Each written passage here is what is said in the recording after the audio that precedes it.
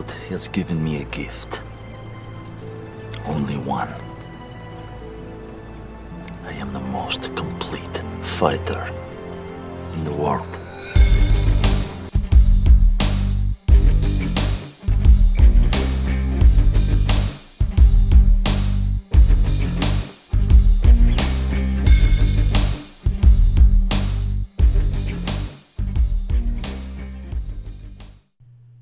Hello and welcome back to Adkins Undisputed, the most complete Scott Adkins podcast in the world.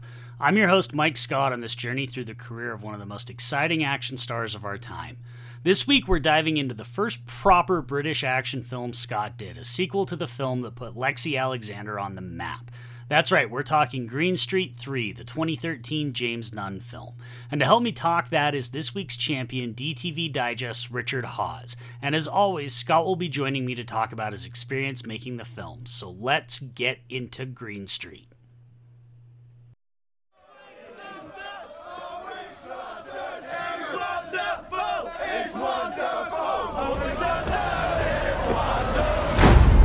I'm glad you're back, Danny. I need someone to lead us back to the top. Sorry to hear about your brother. Somebody knows what happened to my brother. And what I'm gonna find out is if I get back in. Good luck with that. To the governor, Danny. The entire fucking thing is now underground. Mustn't be good a good football league. I'll find out who did it. And I'll fucking end them. You got nothing, you little fucking slag! We are the Green Street Elite. And we will be the number one firm again. We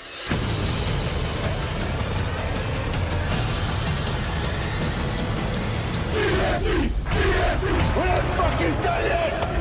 We ain't fucking done!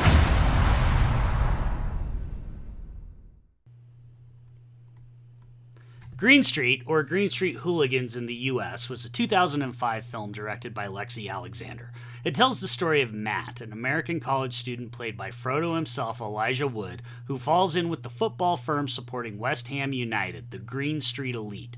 The firm is led by Pete, played by Pacific Rim's Charlie Hunnam, and through the joys of fighting after football games, Matt learns the confidence he was sorely lacking. The film stars a heavy-hitter lineup of UK actors including Claire Forlani, Mark Warren, and Ross McCall.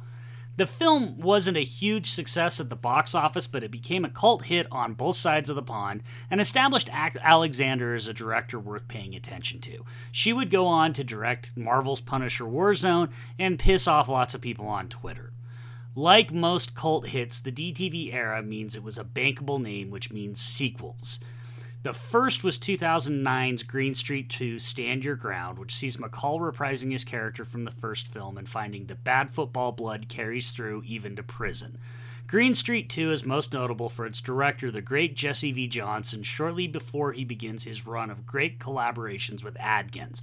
Although, as you will hear from Scott, nobody involved in Green Street 2 really thinks it's that great of a movie, and I would be inclined to agree with them. This takes us to 2013 when we get Green Street 3 Never Back Down, or Underground, here in the US. Taking over directing duties is James Nunn, another member of the British new wave of action. Nunn was fresh off his terrific thriller Tower Block about residents of an apartment complex being picked off by a sniper. Tower Block is a low-budget but tense thriller and well worth checking out. With that success, he found himself taking over the Green Street franchise and teaming with Adkins for the first time. Adkins plays Danny Harvey, the former leader of the Green Street Elite, who left to avoid trouble with the law and turn his life around. Unfortunately, his brother became the new leader and winds up dead. Like all good brothers, Danny returns home to figure out what happened and punch whoever needs to be punched.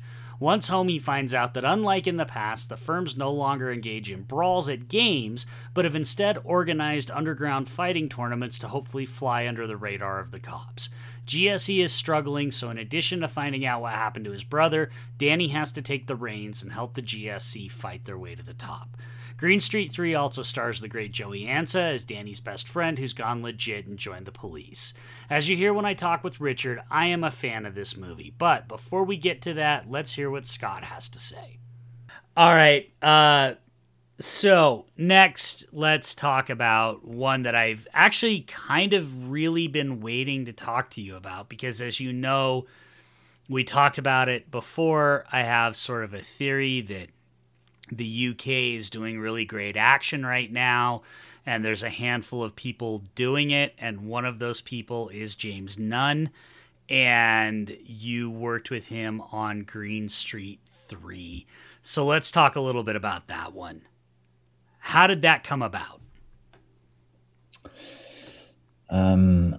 Yes. So, yeah, it was interesting, actually, because James Nunn, the director, reached out to me and said he was interested in me for a film. And so I met up with him and we had a good meeting.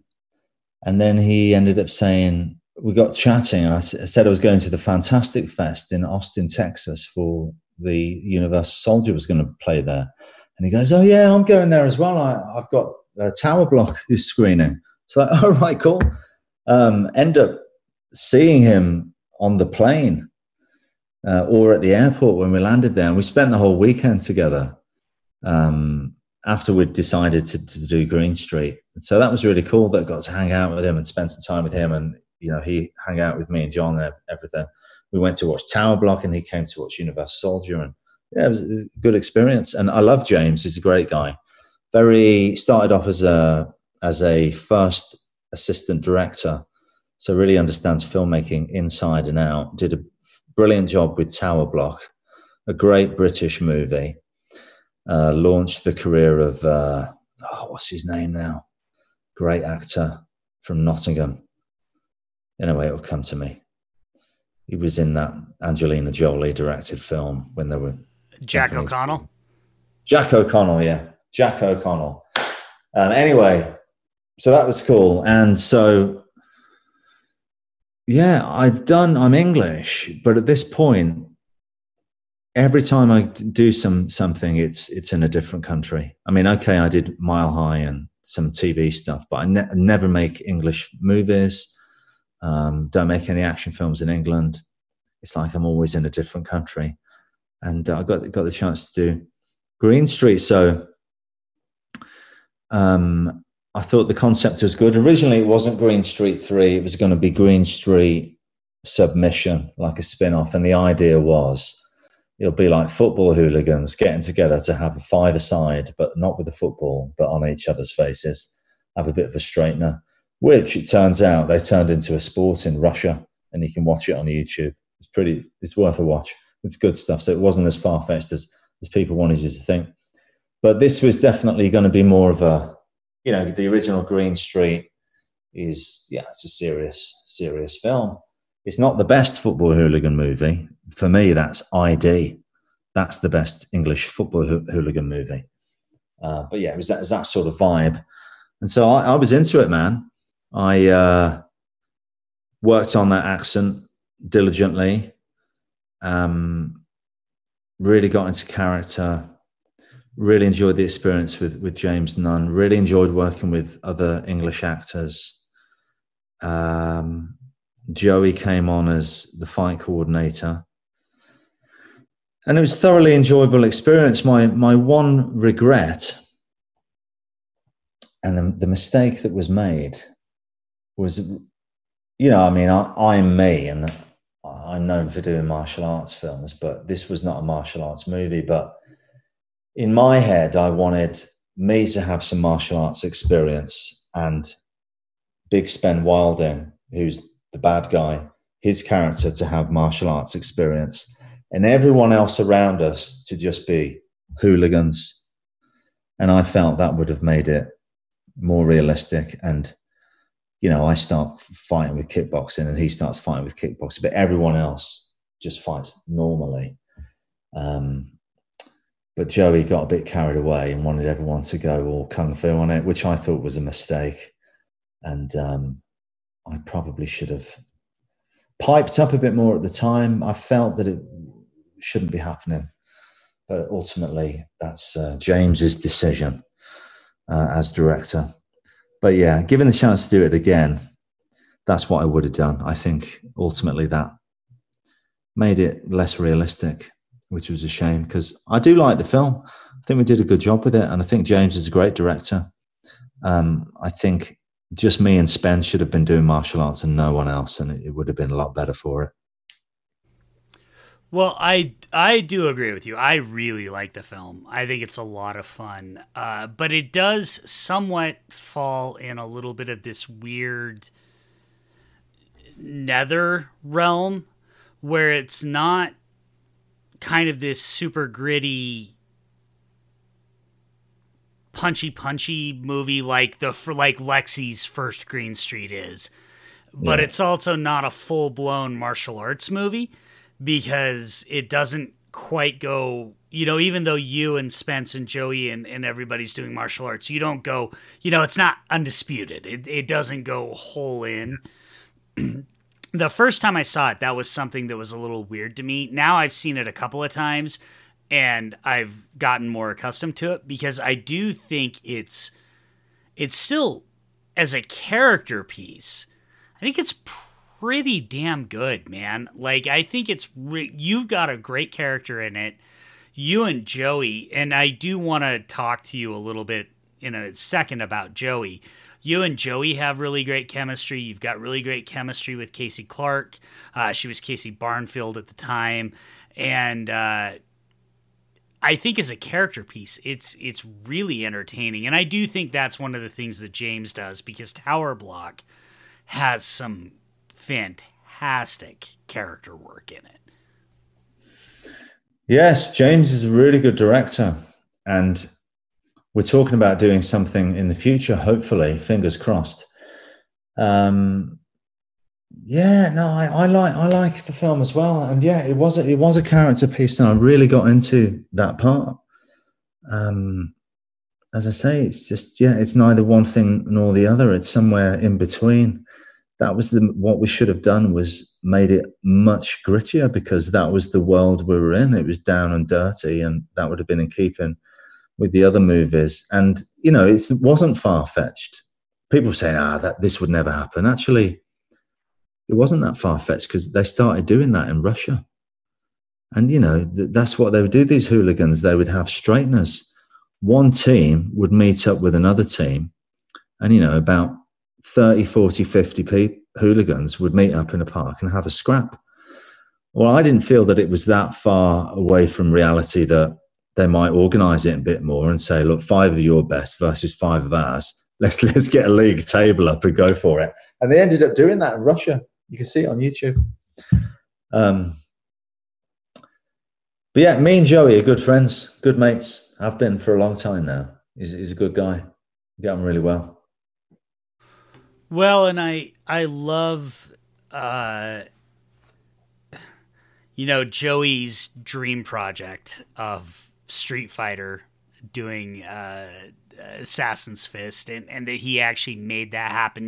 People that listen know I'm a big fan of YouTube indie martial artists, people like Brian Sloyer and Eric Jacobus, and I love that Joey made that happen, and that he brought so many of the people that he did to it, and so I just wanted to take this opportunity to say that I think Joey's terrific, and he's another person like Matt Mullins that I cannot believe is not a household name, because I just think he's absolutely terrific.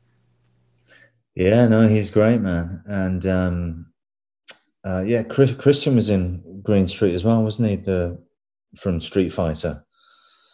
Yeah, he was. Yeah.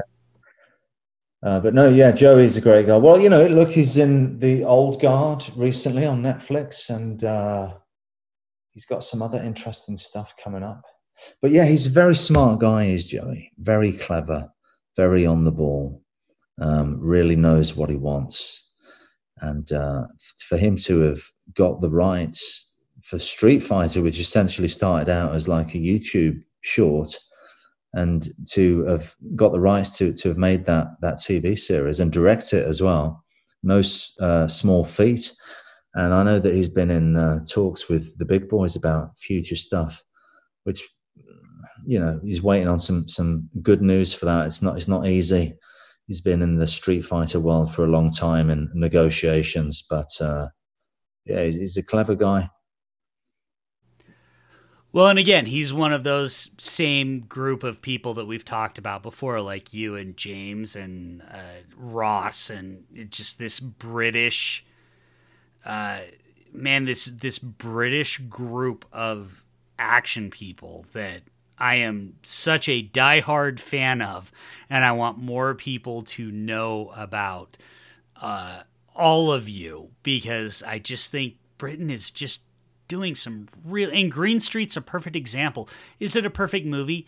No, but it's a better action movie than was being made in 97% of the world at the time. And so I just want people to know what Britain's doing when it comes to action right now. Yeah, as I say, we should have made the fights more realistic. I think would have been better for it. What went against that movie was you have a hardcore Green Street fan base that expected a certain thing. And then it originally was Green Street, Submission. And then they released it in England as Green Street 3, which we didn't really want. But of course, it was drastically different from Jesse Johnson directed the second one, which is abysmal, and he doesn't mind me saying so. But the first one, obviously, is quite beloved. And so that went against us. As you say, they wanted a particular thing, which it wasn't. But we should have divorced ourselves a bit more from the name Green Street, really. But that's what sold the film, and it was the number one independent film that year or something from Britain, or that month or something like that. It did really well when it came out, but because it was a Green Street film, you know.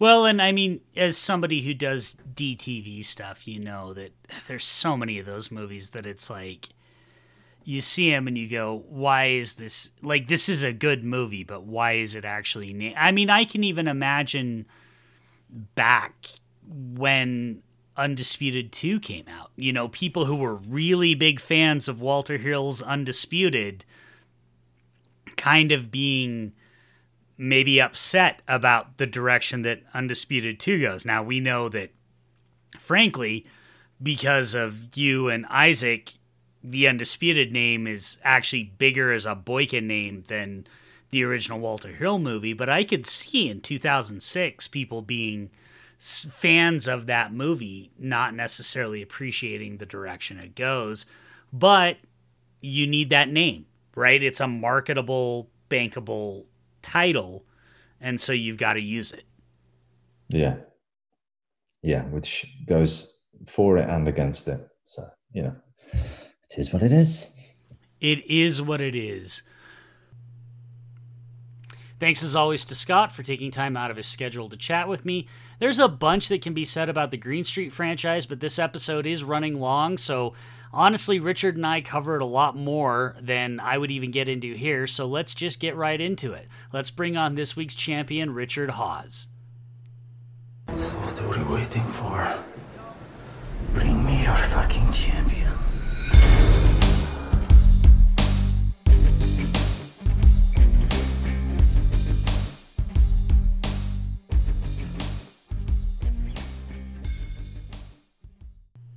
All right, ladies and gentlemen, we are here with this week's champion. He is part of the DTV Digest podcast. He is somebody who was unbelievably supportive of this show from the start.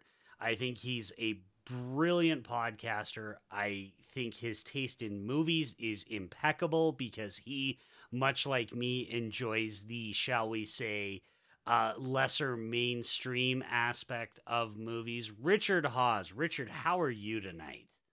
Oh, that's a fantastic intro. I'm very good. Thank you very much. It's a pleasure to be here.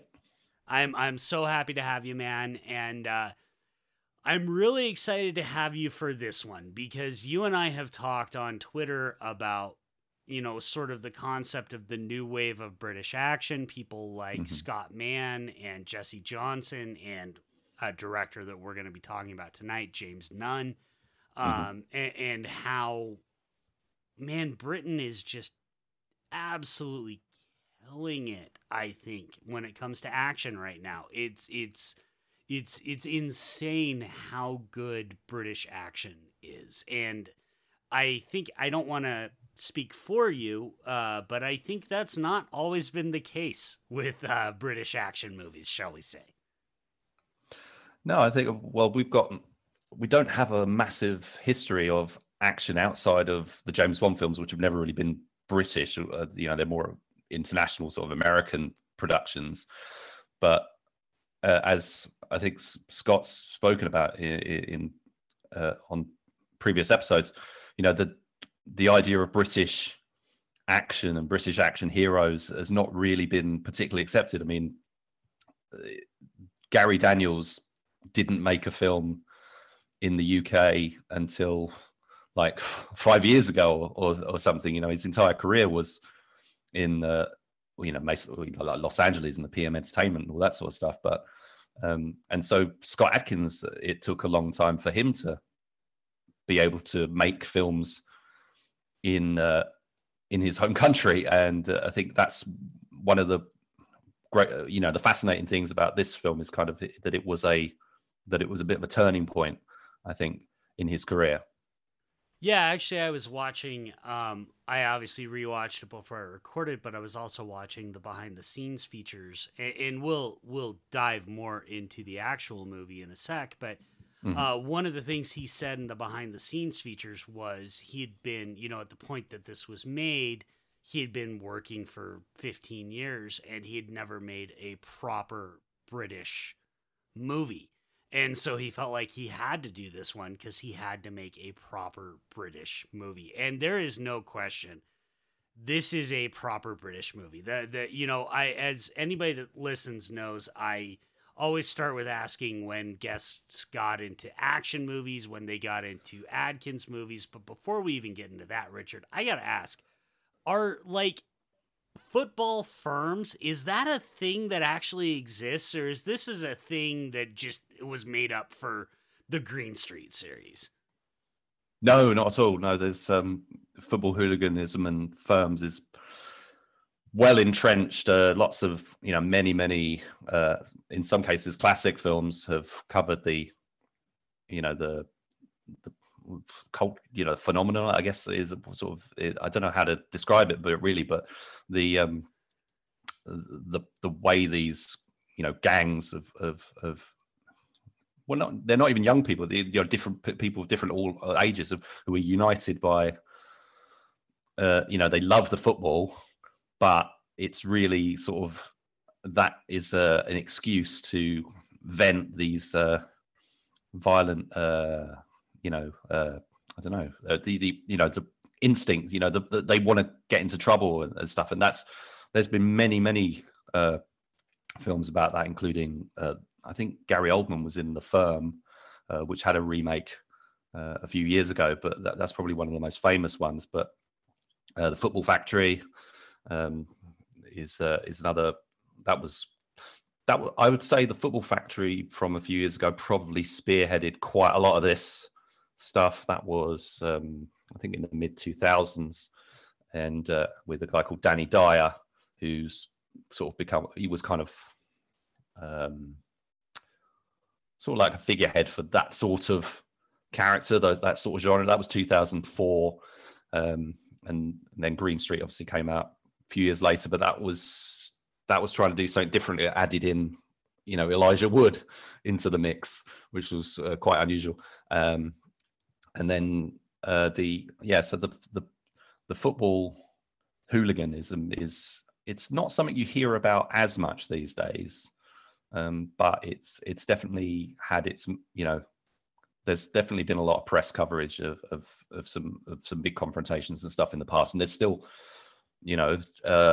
very vehement disgust, distaste, whatever, for opposing teams, and opposing team supporters. It's not something I've experienced personally because I'm not in that world, as in the sports world. I'm not a football fan, and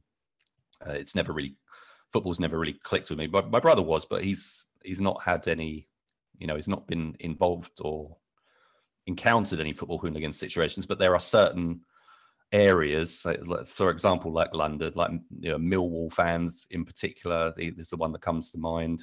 So yeah, it's a real thing. And that's one of the things that being here, you know, so in the US, everybody grows up playing soccer, as we call it here. Yeah.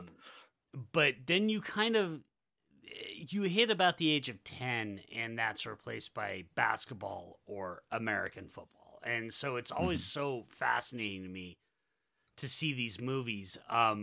And my experience is I'm not in that world either. I'm a hockey fan. I'm not a football fan. My only knowledge of it is basically I have a very good friend who is a Man United fan. And just to torment him, I decided I was going to claim Man City as my team. And it wasn't even, I had no idea, but it was literally the year before Man City became the Man City, the New York Yankees that everybody can hate. So it's been very amusing to like bust his balls because United has not been very great the last 5 or 6 years, and City has been ridiculously great. But it's not a world that I am even remotely familiar with. And I do love that you brought up the Football Factory. I do want to just shout out Danny Dyer is an actor that I am very familiar with primarily because of a horror movie that he made called Severance that I love, and he is terrific in it. I know he is a comic in England that is a little bit of, love-hate, but I will just say for people listening, Severance is terrific. Like, if you want some Danny Dyer, check out Severance because he is amazing in that movie, and that movie is a lot of fun. Yeah, it's a Christopher Smith film. He's made a lot of really good films. That's it's like a horror comedy. Where with a team building exercise in the woods, and lots of crazy stuff happens. I remember I went to the cinema to see that one. Lots of crazy. It wasn't a favorite of mine. I mean, I prefer Football Factory, The Business, Human Traffic was another. Again, these are all very British stories, really. And he's on EastEnders now. That he's firmly entrenched on. I think since 2013 in EastEnders, which is one of the biggest shows over here. So if he got now he's got that gig, we don't see him in as many DTV movies as we were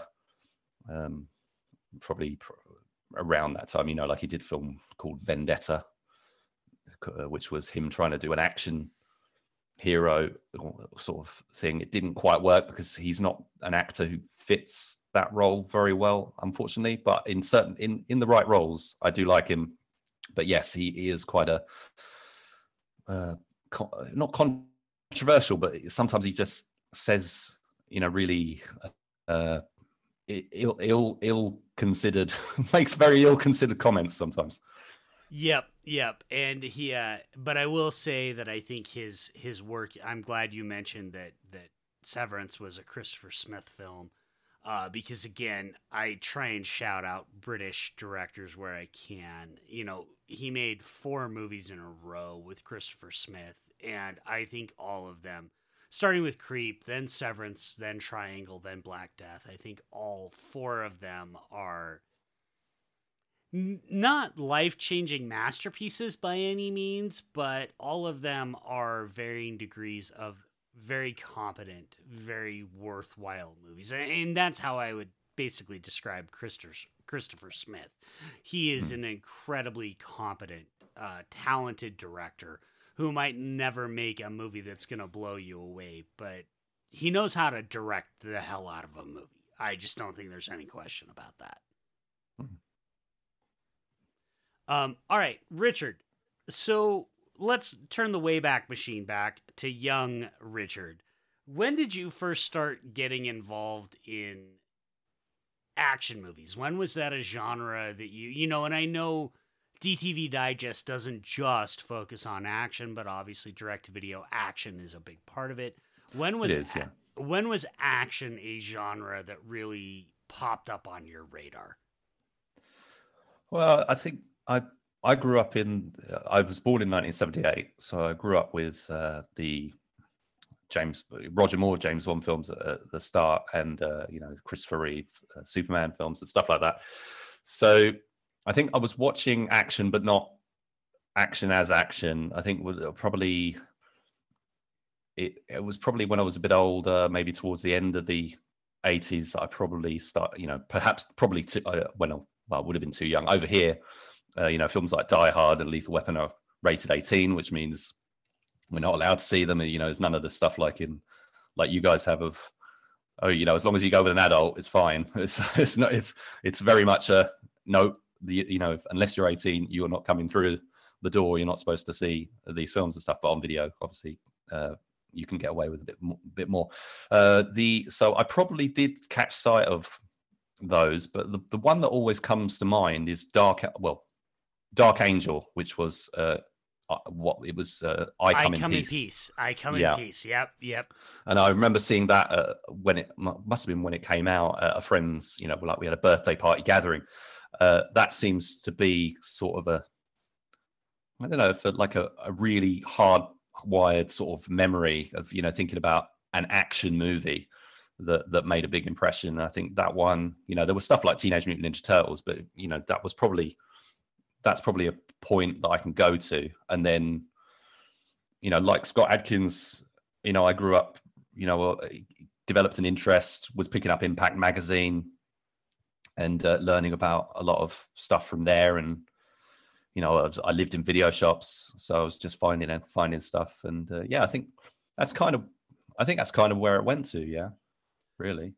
So I love that you mentioned Dark Angel, because Craig Baxley is, I think, one of the great underappreciated low-budget, aka direct-to-video action directors of the 80s and 90s. He did Stone Cold with Brian Bosworth. He did Action Jackson with Carl Weathers, and then he did I Come in Peace, You Go in Pieces. It's just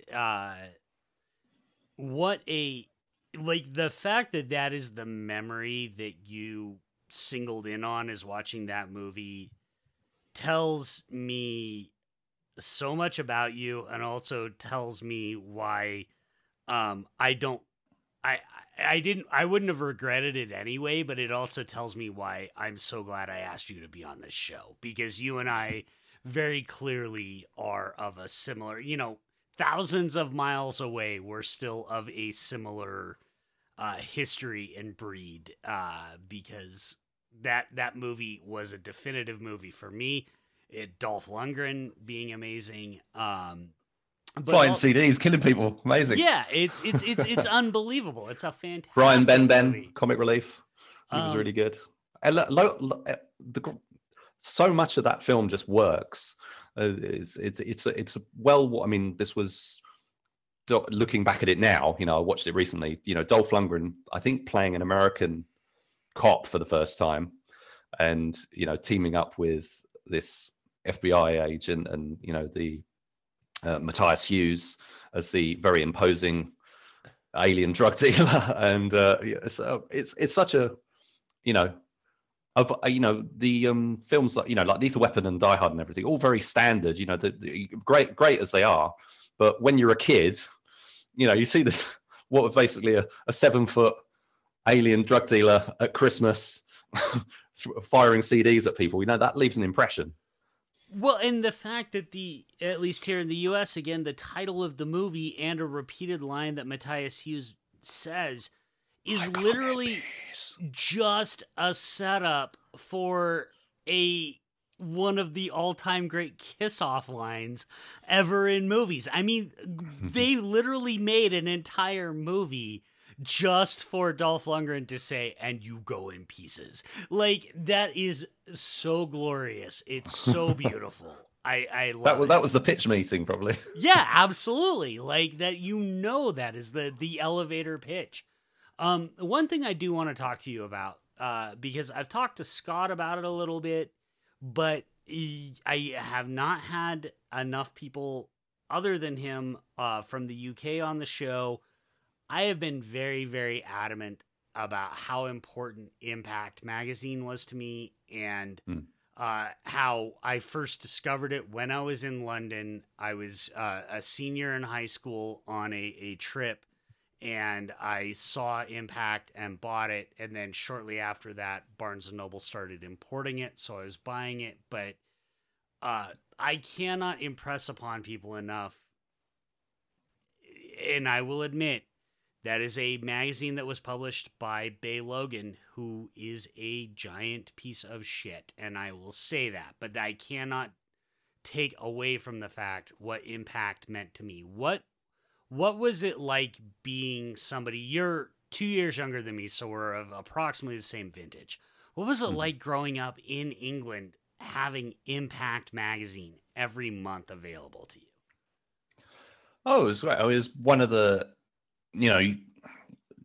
information wasn't as accessible as it is now by any stretch of the imagination. So everything I found out was through either, Empire or whatever, the mainstream magazines, or this particular specialist title. And, it would include it have like the poster art for films that were coming, or films that were being conceived. I've still got, unfortunately, I did scan some loads of copies that I had and stuff, but they've got lost. But I do have some bits that I cut out of there was a Howie Long film called Battle Zone which never got made, but I've got a little cutout of that poster and a few other bits and bobs. So it was the little tidbits and the little nuggets of information that I was really drawn to, and I was excited about every month, going down to what we call the news agent to pick it up. And yeah, I mean, it was around for years. I think I probably missed quite a few of the first few issues and stuff, but once I discovered it, I got it for the whole of Bay Logan's time. I think John Mosby came in afterwards, and the content did change quite considerably, especially with the changes in the industry as well. So I did drop off, and I didn't read it so much because there was a lot of stuff about TV programs and that I wasn't really worried about. But in the 90s, I think a lot of people learned and developed a love and passion for the action genre through that magazine, and that can never be taken away. And also, it was the first means by which I imported films, which were usually on video CD, which is a format you don't really hear about anymore for obvious reasons. But I think there's a lot of films that were released on, I think I imported them from like China or Malaysia or something. But a lot of those films aren't really available anymore. They never came out on DVD and stuff. So I'm quite gutted that quite a few of those I've only got about 5 of them left, but there were quite a few titles that I wish I'd kept hold of, but I only got hold of them because of Impact Magazine, through an advert in the back, encouraging mail order. Yeah, I did do mail order from Empire and stuff as well, and that's where I got things like Blood Fist and things, or Blood Fist 4 specifically, and a whole bunch of stuff. But mail order was kind of a big thing for me for getting developing my interests and discovering films as well. We had a membership club called Britannia, which I got a lot of stuff out of that and that. But yeah, Impact was amazing. It was an amazing magazine, and it's sad that it's not around anymore. Even though it wasn't quite even though it wasn't the magazine that it started out as by the time it finished. It is a shame that it ceased publication quite a few years ago now. Yeah. I was actually just going to say, for me, the thing was always, it was those ads, those adverts in the back, advertising all these movies that I had never even heard of, and they would have these weird Hong Kong titles, and I wanted to see those movies. And so I'm with you. You know, I would order Malaysian VCDs. For those who don't know, because I do have some people who are younger than me and Richard, VCDs were essentially CDs that were burned with video. Think like full motion video cutscenes from video games. That same technology was used to put movies on CDs, and you know, their resolution was approximately the same as VHS, but they were cheaper to replicate, and Asian cinema was rife with them. And so I remember the first VCD that I think I ever bought was actually the Christoph Gans, Mark Dacascos Crying Freeman. And I finally lost that a few years ago in a move, but I'd kept that thing with me for years because I was so proud of this thing that I had bought online. And so it's just for those who live in the age blessed with the internet where information is coming at you all the time. You know, it's like I had a conversation with Scott about his new movie with James Gunn, One Shot, and 3 hours later there was a press release and City on Fire was dropping it, and I thought I had like some cool inside information.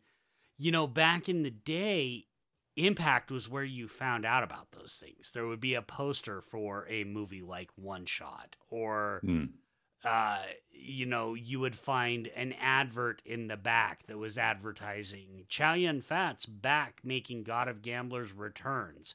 Who knew Chow Yun-fat had come back to God of Gamblers? You know, like there's just, it was such an influential, important magazine, and I am never not going to be sad that it doesn't exist anymore.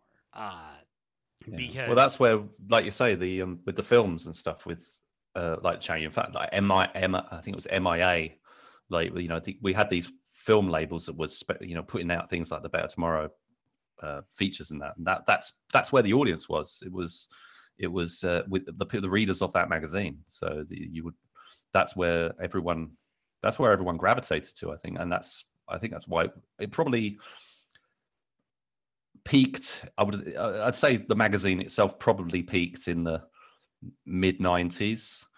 Things started to change probably a little bit after that, but yeah, obviously, and then the advent of DVD and everything all changed stuff. But yeah, video CDs, by the way, another thing to mention is that the film was always split, so you could only watch like 45 minutes on one disc, so you would always have that moment where the film first disc would end and then you'd have to get out the other one, which I always remember. Yep, absolutely. As somebody who grew up on Laserdiscs, you know, I am still pro Laserdisc. I still have hundreds of Laserdiscs. It was the same thing. That was the same situation. Yeah, I always wanted Laserdiscs when I was growing up. I was desperate for them. Never got them. You had to flip them, and honestly, there's something about the ritual of that. Like, look, I'm not going to sit here and say that Laserdisc, if you were to take a 4K UHD and a VCD of The Killer or whatever, like, there's no comparison, right? But there is something about the ritual of having to flip the disc or swap the disc that I really do miss, because I feel like for those of us growing up on these almost salacious, secretive movies, you know, I mean, these Hong Kong movies and these things like this, they were almost like porn, right? Like they were things that nobody knew about. And so the ritual of having to flip these discs and stuff is just, it's a feeling and an emotion that I love to death. And I'm so sad I never get anymore. Yeah, and a similar thing with VHS, because the putting, I mean, for whether it was a front loader or top loader, or you know, taking the tape out, putting it in, fast forwarding it, or watching through the trailers and stuff. That in itself is an experience that we don't have anymore. I mean, some DVDs, they sort of force you to watch some trailers, or you can skip them. But it's a very different proposition. I know there's, it's romanticizing, a redundant format to an extent, but I do, I have a lot of fond memories about, because that's where the love of film grew. It was growing from tapes, sometimes illicit tapes, picked up at a market. Some of the films that I saw when I was too young, were illegal copies. But I don't think, and piracy is one of these issues that I've got a lot of sort of conflicting feelings about. But I think I've got a lot of really good memories about films that I was able to discover, through picking up tape. But even like Terminator 2, because I couldn't have seen that at the cinema at the time. But copies were circulated, and you watch these films over and over and over again, in a way that you don't do now, because we've got so much choice. You can zoom from one thing to another, and we're encouraged to do so because consumption is growing. Whereas when you're growing up and you get something, let's say you get a Jurassic Park or Falling Down, for me especially, you cherish these films, and you love them, and you watch them over and over and over again. And that's why certain films you develop they mean more to you than maybe some of the stuff that we watch now, because it's a much more of a disposable experience, unfortunately. I mean, I watch many films continuous for different reasons. One, I've got an appetite, and also I've got we do the DTV digest and stuff, and there's stuff to get through, so I don't have the leisure of revisiting a lot of the films. But when we were growing up in that time, and things were less plentiful, you had time to enjoy things a bit more, I think. And I think that's something I miss as well. Yeah, absolutely. The first bootleg VHS I ever bought, I bought it based on an ad in the back of Black Belt magazine. Mm-hmm. And it was Ronnie Yu's Brandon Lee starring Legacy of Rage. And I had to order it. I had to write the guy and send in an order form, because this was maybe 1994, 1995. It was after Brandon Lee died, but it may have even been before The Crow came out, so I'm going to say 94. I had to send the guy an actual handwritten order form, and it was here in the U.S. I don't know if they have this in England, but we used to have a thing called cash on delivery. So I had to take the day off of school the day it was supposed to be delivered, so that I could actually pay the postman $45 for this movie. And I'm telling you, man, you do all that shit, you jump through all those hoops, it doesn't even... Legacy of Rage is great. I love that movie, but even if it hadn't been great, it wouldn't have mattered. I was so invested in the experience of trying to get this movie to fucking watch it that I would have still been a Legacy of Rage fan no matter what. And that is, we are, for the most part, a couple of clicks away from most movies. But I will say this podcast we're not pro-piracy, but we are pro understanding the gray market and understanding that. Yeah, movies... I think that's one of the great conflicting things is, a lot of film discovery, especially in those older times, was through bootlegs. And that's where a lot of, passion has grown up for the films. And then those people have gone on to collect, become, Blu-ray collectors and whatever it is. So it's a hard one to think. I try to make the most ethical choices I can now, but it's like some of the situations that you face are the same. There are films that are just not available, but there might be a copy on YouTube. And so I'll give you an example. One I found, there's a Gary Daniels film that I've always wanted to see called Reptilicant, I think. It's never come out. I've never been able to find it anywhere. Found it's on YouTube. Now, if it's been on there for a while, clearly labeled clear as day, nobody's issued a copyright notice, to get it taken down. Is there any harm in watching it? I don't think so. I think I feel justified in that. I think that's reasonable. But I think if it's, the new Scott Adkins movie, and it's been clearly, it's been uploaded, and it's new. It's not something that's tucked away that somebody's unearthed. That's a completely different proposition. And, I think it's right to, you can't, the thing is, YouTube doesn't even let you flag up pirated content, as far as I've been able to see. It's kind of, they don't care. And, and they think, and if nobody else cares, it's like, it stuns me sometimes that some stuff is up there and available when, it is available legitimately via other means. But I think we're in a very strange time now where it's, do you get what I'm saying? It's like some stuff is. Yeah, no. Why is nobody? YouTube is a big company. It has no really responsibility or ethics about the content as long as they're getting the clicks. And unless somebody of equal, who's on an equal footing with them, like a Universal Pictures or something, unless they kick up a fuss, they're not worried about it. And they actually seem to make it difficult for content to be removed, from what I've been able to see anyway. Although it's odd. I tried to upload a video of I edited together all of Steven Seagal's trailers, and I tried to upload it, and it said, "Oh, you can't do this because of Warner Brothers or whatever." There's things in place.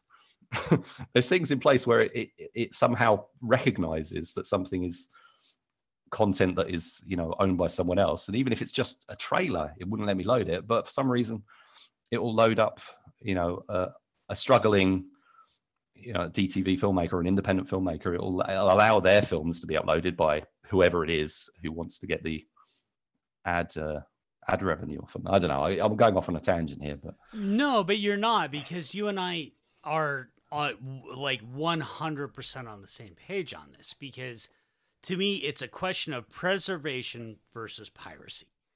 And the idea is that every year we are losing more and more movies because corporations don't want to release them because they can't make money. And so then somebody decides, I'm just going to upload this VHS rip to YouTube. And here's a perfect example.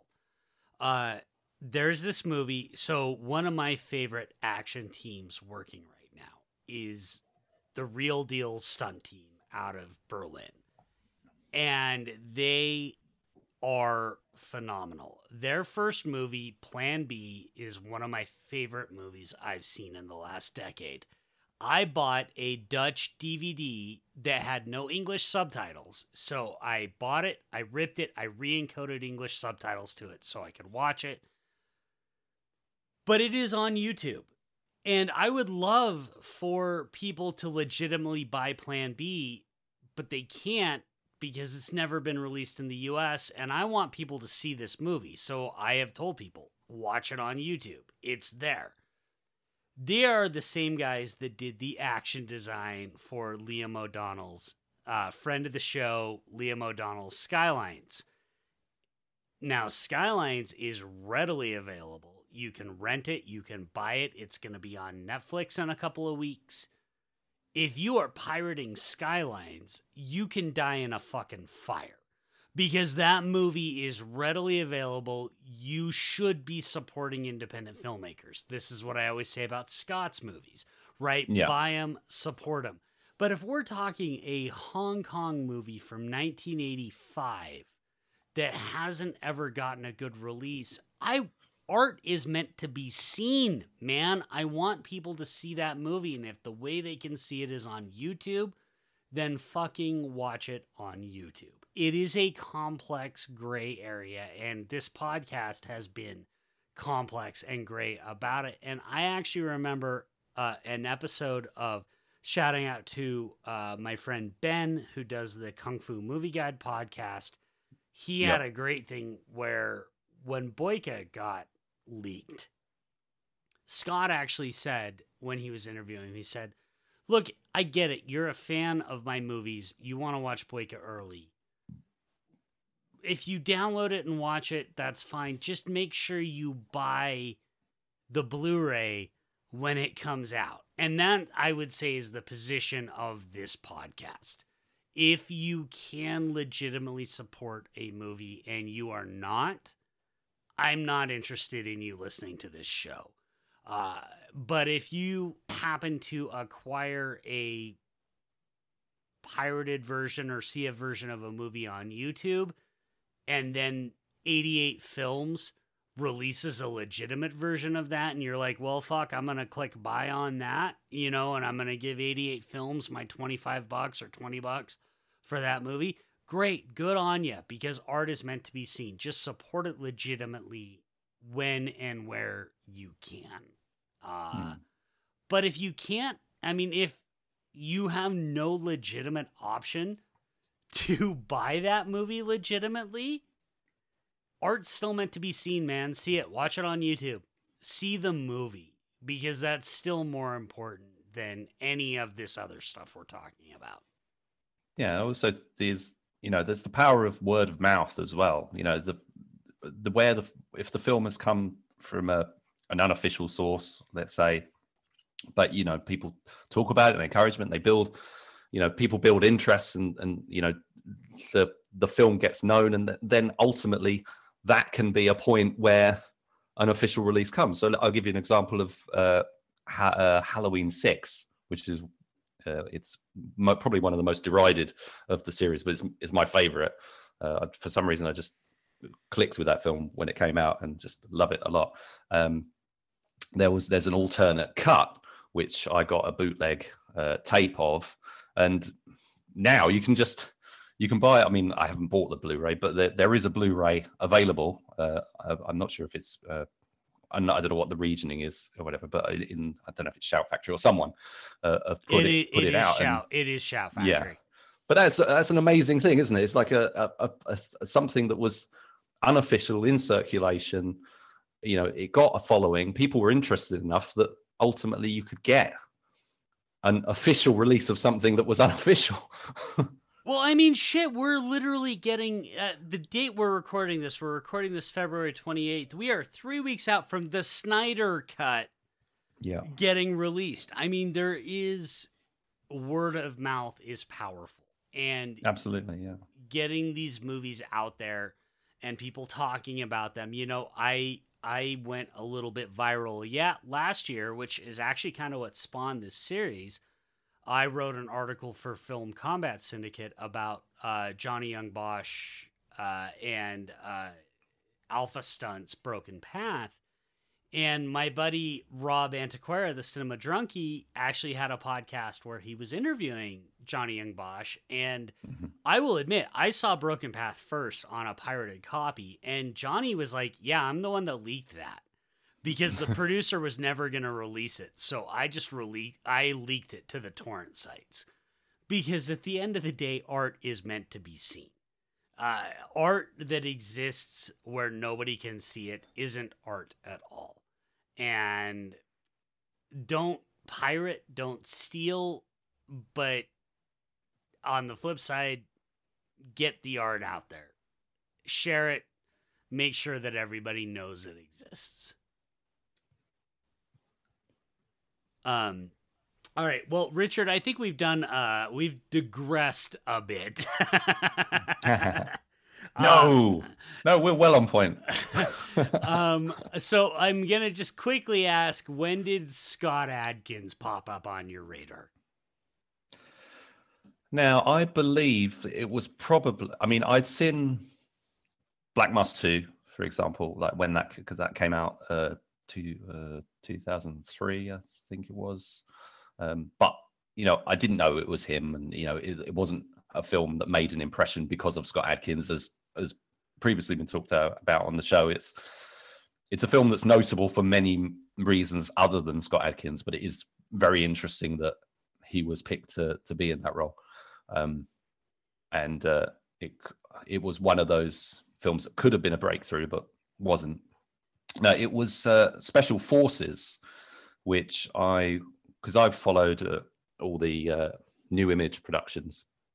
I would always watch it, you know, like especially USC after US SEALs 2. It was like I was going to watch whatever they put out, and I was well into the importing of, because I had a multi-region player by this point. I was importing American discs, so I got Special Forces when that came out, and yeah, that was as you know, previous people I think have said, that fight scene that Scott has just sort of comes out of nowhere, and it was just incredible. And I think that was probably the moment that I would say. Now I would say about Special Forces, because I didn't really like Special Forces that much for the most part. It was quite. I wanted US SEALs again. You know, US SEALs 2, I should say. I wanted US SEALs 2 again, and to have the action, sort of the martial arts action, so dialed down on Special Forces, you know, being another Florentine film, was disappointing. But that scene sort of was great in and of itself. And I didn't know until, you know, listening to your show that Scott was dubbed. I'd always presumed it was him playing, you know, his voice. But yeah, that was quite a surprise to discover, because I haven't really watched it much since that time. I haven't revisited it recently, so I've never picked up on the fact that it wasn't his voice. Yeah, I actually hadn't. That was news to me when he told me too, because I just assumed it was because he was so much younger that, you know, voices change over time. I just assumed, and they clearly were doing, you know, sync sound and stuff like that. So that was actually a bit of information that I did not know either until he told me that. I was surprised when he said that. And I'd never heard him talk, apart from, you know, again in Black Mask 2, but I didn't pay any attention at that time. So it wasn't until, let's say, Special Forces got hold of that. That took a long time to get a release in the UK. I think it was, well, a long time. I think it was a couple of years later that it came out. And then it was, you know, like everyone else, it was Undisputed 2, which again I got on an import, because, you know, you're reading Impact magazine that's highlighting these films, telling you about these fellas, you know, writing features about Scott Adkins and Isaac Florentine, Mike Leader especially, so that was it really. I think I was hooked, and I pretty much watch every major release. You know, even stuff like The Tournament. I'm a you know, really like that film. I really like that film a lot, even though Scott's not a massive part of it. I remember later going into the cinema to was it the Bourne Ultimatum that he was in? Yeah, Bourne Ultimatum. Yeah, so when I went into that, massively excited that Scott was going to be in it. Quite disappointed at the end result, but again, I think that's because it's that whole Greengrass, you know, shooting action thing. But still, you know, excited. You know, I've been a Scott Adkins fan, I think, since Special Forces. So what's that? 18 years now. Yeah, that's a long time. You actually beat me, because I did not see Special Forces until after I had seen Undisputed 2 and went back. So let me ask you this too, because we're about to talk about a James Nunn movie. And it's his second major film,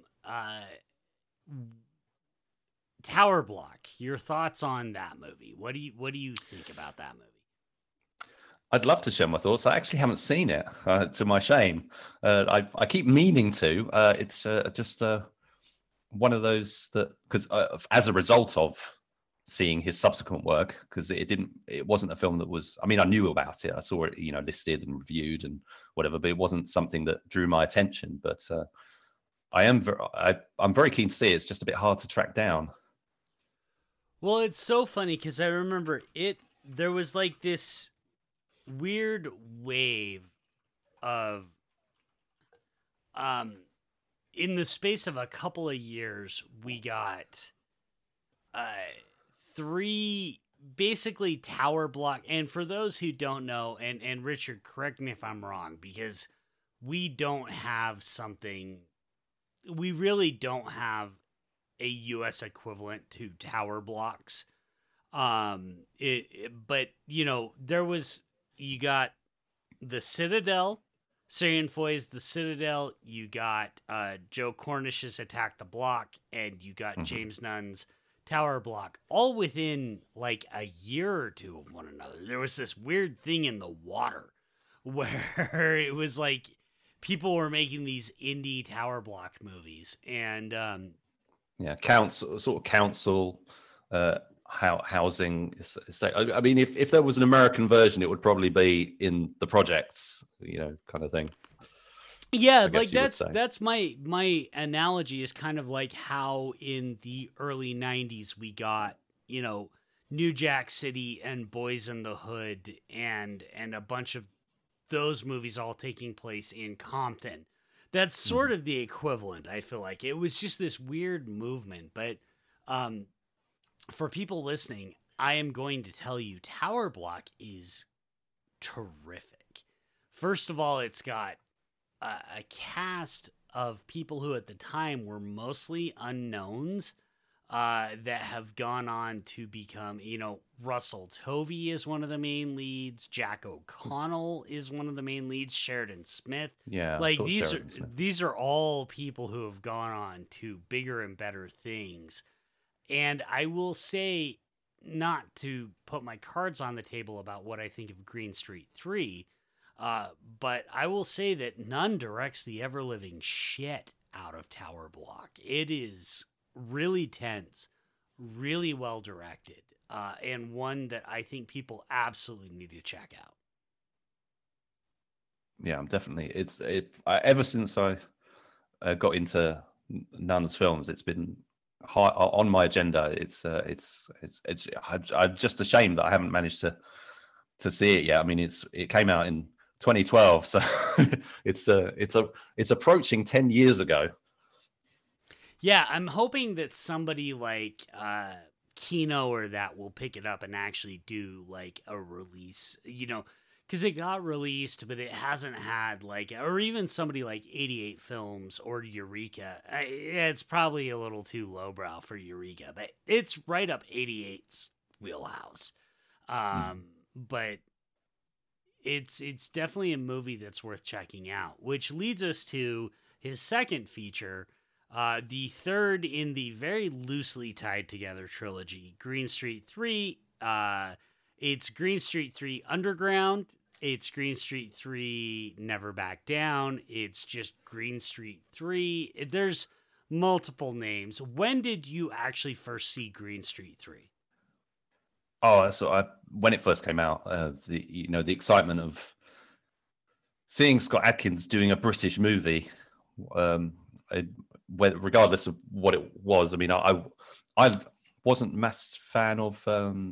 I didn't mind Green Street. Green Street 2 was very disappointing in Maine because it was shot in LA but pretending to be, or something like that. Shot in LA, shot in America, trying to pretend to be shot in the UK. Which, as far as that's what I recall it being anyway. And then Vernon Wells as the prison guard. I think Marina Sirtis is in it as well.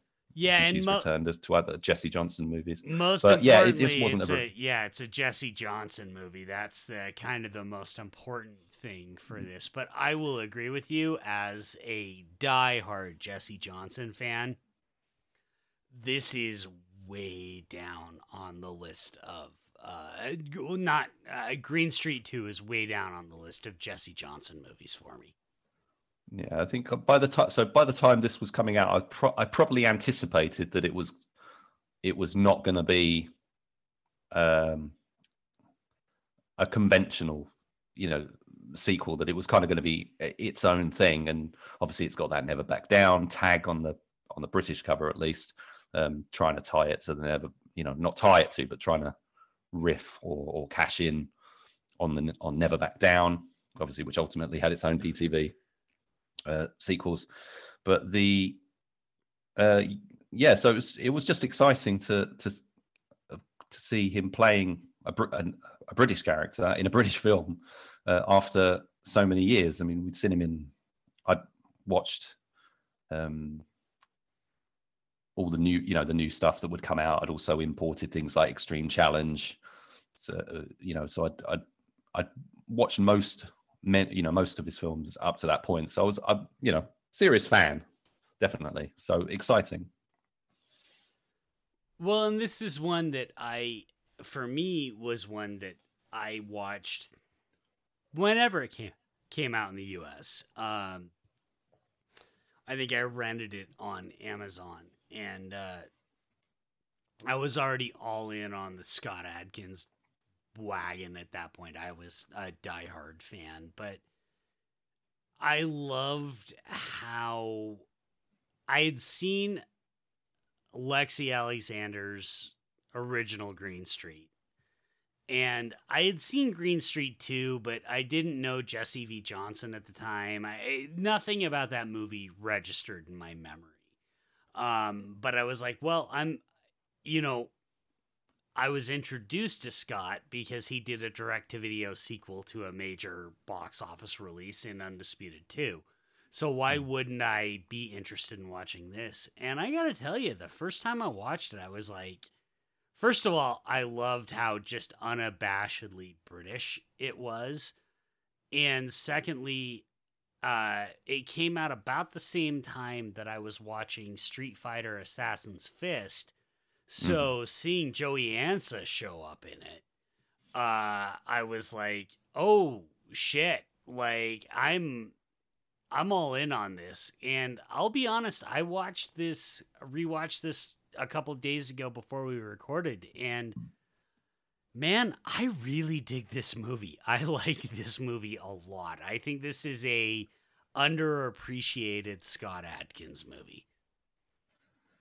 And as I think I said at the start, it's an important one because this was the start of him making films in England specifically, making British movies or films that were set in Britain. You didn't always, obviously, he's not always played a Brit in them, but yeah. So this was exciting for him at the time. I thought he was using his accent. Obviously, later I realised, actually, he's from Birmingham, so he's affecting a London accent for this. So it's a little bit different. So there's still that acting challenge for him, which is so funny because Richard, I got to be honest with you, I can't tell. But I also know there's a big difference between my Utah accent and if I slide back into the accent that I affected when I was living in the South, and how, and it's like that might not be the same people listening, but it's so funny because he's told me that before. He's like, well, I'm doing this accent. I'm like, well, that just sounds like you. But it's not, because that is what's hilarious about how accents work. Yeah. And he doesn't, it's quite a leveled, it's not so far removed. He doesn't go, hooligans, hooligans speak in, it's hard to be not to be offensive or whatever, but it's like my brother is a football fan in the football community or whatever, and he talks in a completely different way to how I do. It's all right, mate, how you doing? Yeah, oh sweet, mate, that sort of thing, which I don't talk like that. So there's some characters in Green Street who are like, yeah bruv, yeah, you go out on the lash, mate, and all that sort of stuff, but it's completely different with Scott. He's kind of, I don't know if in part it's because his character is supposed to have been away and he's come back. He's probably, but I don't think that's the. I think he's just, to go full on with what that character might actually sound like if he was if in real life would probably be too much, and it wouldn't work for. Let's say, like how Trainspotting ended up having to be subtitled and stuff like that. There's certain slang and things, so it's not too far removed from his nice, his well-spoken nature, let's say. Yeah, we actually, when we were rewatching it, we actually turned the subtitles on because, again, Americans are terrible at understanding other people's accents because we don't need to worry about it because we're American. We're the best. That's sarcasm for anybody listening. But we did turn the subtitles on just because it's like I've watched enough British movies I can mostly hear it, but I wanted to really zero in on the movie. I didn't want to have to spend any time analyzing what people were saying. So it was nice to turn the subtitles on and just be like, okay, now I can zero in on the movie. Because, yeah, not only is this a really fun movie, but it's like the cast in this movie's kind of crazy. For a low-budget movie, this cast is... I mean, we get Spencer Wilding as spoilers, but everybody knows we spoil it. We get Spencer Wilding as the villain. We get Jack Doolan showing up. We get Josh Myers showing up as major characters. Like, these are all actors who are maybe not megastars, but certainly people that are vastly superior to what you typically get in a direct-to-video sequel to a major movie. Yeah, and I'll be honest, I didn't really know of many of them. When I was looking up the card, Casey Clark, for example, who plays Molly, she's had a very distinguished career, but this is the only thing I've seen her in, and I've not. I wasn't familiar with. I think she was in like Grange Hill or something, which is a popular, youth program over here. But Joey Ansah I was familiar with, but I didn't know a huge amount of his work. I basically knew him from that Bourne fight. Now, was that also the Bourne Ultimatum? Yeah, he plays Dash. He's the one that is in what I think is the best fight in the movie, which is the one where Bourne has to parkour across all the buildings and then ends up jumping through the window. And Dash, Joey Ansah has the distinct privilege of getting his ass kicked by a book. Bourne kicks his ass with a book in the Bourne Ultimatum. Yeah, I remember that, and that's something that would return in John Wick 3, really. Yep, absolutely. But in terms of, I never really I don't like the Bourne films for the way they're shot, really. But what I was excited about was Joey Ansah basically reprising that role in a Bollywood film called Knockout, where they essentially got him in to do a Bourne scene in the film that was basically a remake of Phone Booth. Well, it was a remake; it was a rip-off of Phone Booth, but they added these Bourne scenes in, and if they're going to make the Bourne scene, let's get the guy from Bourne. So that was quite cool. So I like that. That interests me more than that. But yeah, I was excited to see him in an acting role in a film, which I hadn't done before. I wasn't familiar with any, like Spencer Wilding, for example. I've never seen him in anything else, but he's very imposing. I mean, incredibly imposing threat in this, proper David and Goliath kind of thing. And as the years have gone on, I've learned more about, other things like the Life of Action author Mike Fury was involved in the film, and he's visible as one of the Millwall fighters in a couple of the sequences. So I quite like that because I follow Mike on Twitter. I'm so glad you brought that up because, so Mike Fury has been a very big supporter of this show. And I have been very upfront that this show doesn't exist without Life of Action. I have referenced him, and his interview with Joey Ansa is one of my favorite parts of the first volume of Life of Action. Mike, I hope you're listening because, like, dude, we absolutely love you. I wouldn't be doing this show without you. But I also want to say, for people listening, if you don't know Spencer Wilding, you will most likely recognize him as the alien in Guardians of the Galaxy that has Peter Quill's headphones. When they're breaking out of the prison, he's the one that takes Peter's headphones and tape deck, and Peter has to go get them back. Wilding is he's a beast. He's a monster. And he shows up. He also played Darth Vader in Star Wars Rogue One. He did the physical work of Darth Vader. I did not know that. Yeah. So he did the Dave Prowse job. Yeah, he did the David Prowse job. And Wow.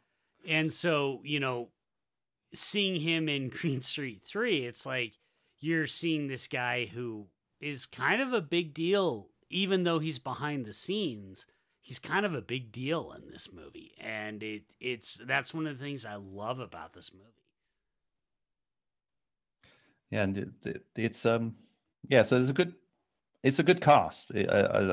I'll come back to Casey Clark because I thought she was really good in it as well. I mean, the to put the film in, because it's been said before, the film is this odd mix of different genres, and it's fantastical in several ways. And the idea of she is running this pub is something you've got to that's a movie thing that you've got to just sort of get over, because a few years later we would get Avengement, and you remember the lady behind the bar in that movie. That's who should have been behind the bar at this football hooligan pub, not the incredibly glamorous Casey Clark. I think she's pronounced. I think she used a slightly different name. Barnfield. Yeah, and she goes by both. But yeah, or the other one that I think of is, I don't know if you've watched it, Richard, but Ted Lasso,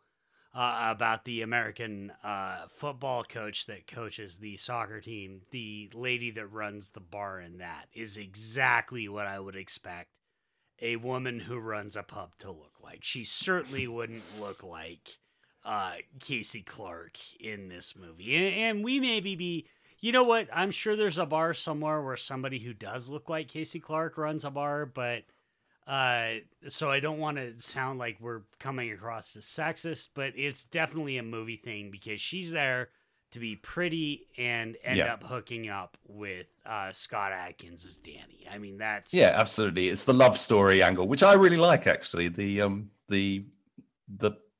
love story in the film, I think, actually adds a nice dimension, and I have no issues with that whatsoever.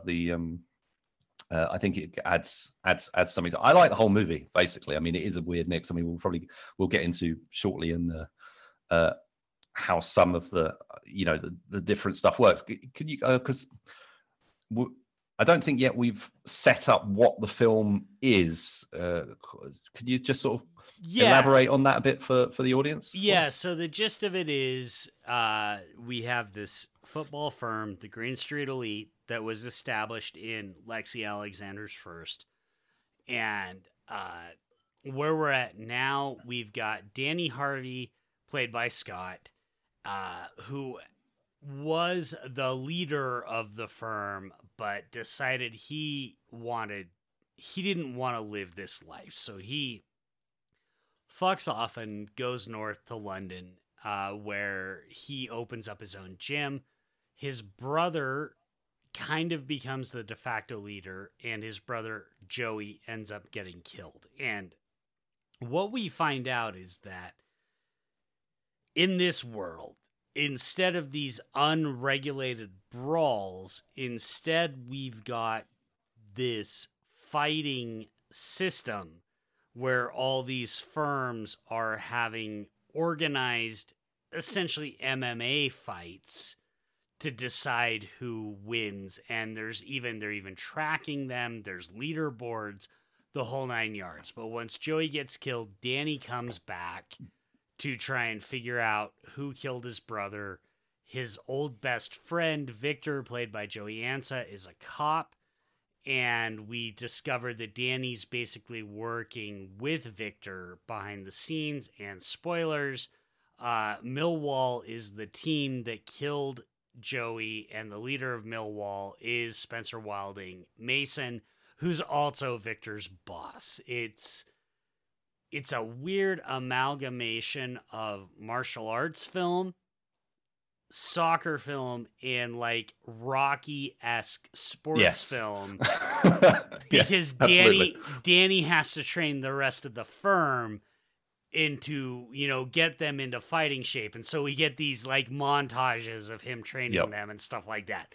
It's kind of bananas, but it also 100% fucking works. Yeah, it's like football hooligans trained up like the Mighty Ducks or something. It's really weird. They say that they're gonna. They basically get Scott Adkins' Danny to, he steps back into the leadership role, and they say, "Oh, you got to train us. You got to train us," and so that we get these lengthy montage sequences of him whipping the guys into shape. And yeah, I mean, the whole idea is comical when you think, especially from, I've watched, loads of these football hooligan movies and stuff, and, understand, living around, it is something that's part of our culture over here that we're familiar with. But the whole idea of them being, training them up to do these sort of brawls. I mean, you couldn't get more DTV, really, but, for what it is, I think I agree. I think it works. It's fun. It's not taking itself too seriously at all. I think the fans of, like the first film wouldn't get it. They wouldn't understand, and they probably hated the second one, so they're probably not going to even bother. But I think for approaching it in the right frame of mind, I'd be really interested to know what people who were not familiar with Scott Adkins or whatever, didn't come to it for that reason, what they thought of it. I'm not overly familiar. I should ask my brother, really. He might have seen it, but it is that weird mix of. It starts out as it's the whole my brother's been murdered coming back home thing, which I don't know where that started, but Get Carter is one of the most well-known examples, but it's been used in many martial arts movies, including American ones like Blood Fist and the Ted Jan Roberts film, A Dangerous Place, I think Mars with Olivier Gruner. They've all used the I'm trying to find out who killed my brother plot. And and they just added, so you got the football British gangster thing, and the friend who's a cop, the childhood friend, and they've gone two different ways. That's a very familiar trope, and but yeah, it's just it does work. It is fun, and you do, which a lot of these films based on criminals, basically, crime films, gangster films, whatever, you have to sympathize or be drawn to essential characters who in real life you would run a mile from, and you would despise them. And I think that's quite, Scott, I think, mentioned ID, which is a great example of one of these football hooligan movies. There was a sequel recently called ID 2, which isn't a patch on it. But that was a big deal when that film came out. That was quite, it's hard hitting. That was probably I'm thinking about I was talking about Football Factory earlier, but ID was, I think, the starting point for that, which I'd forgotten about.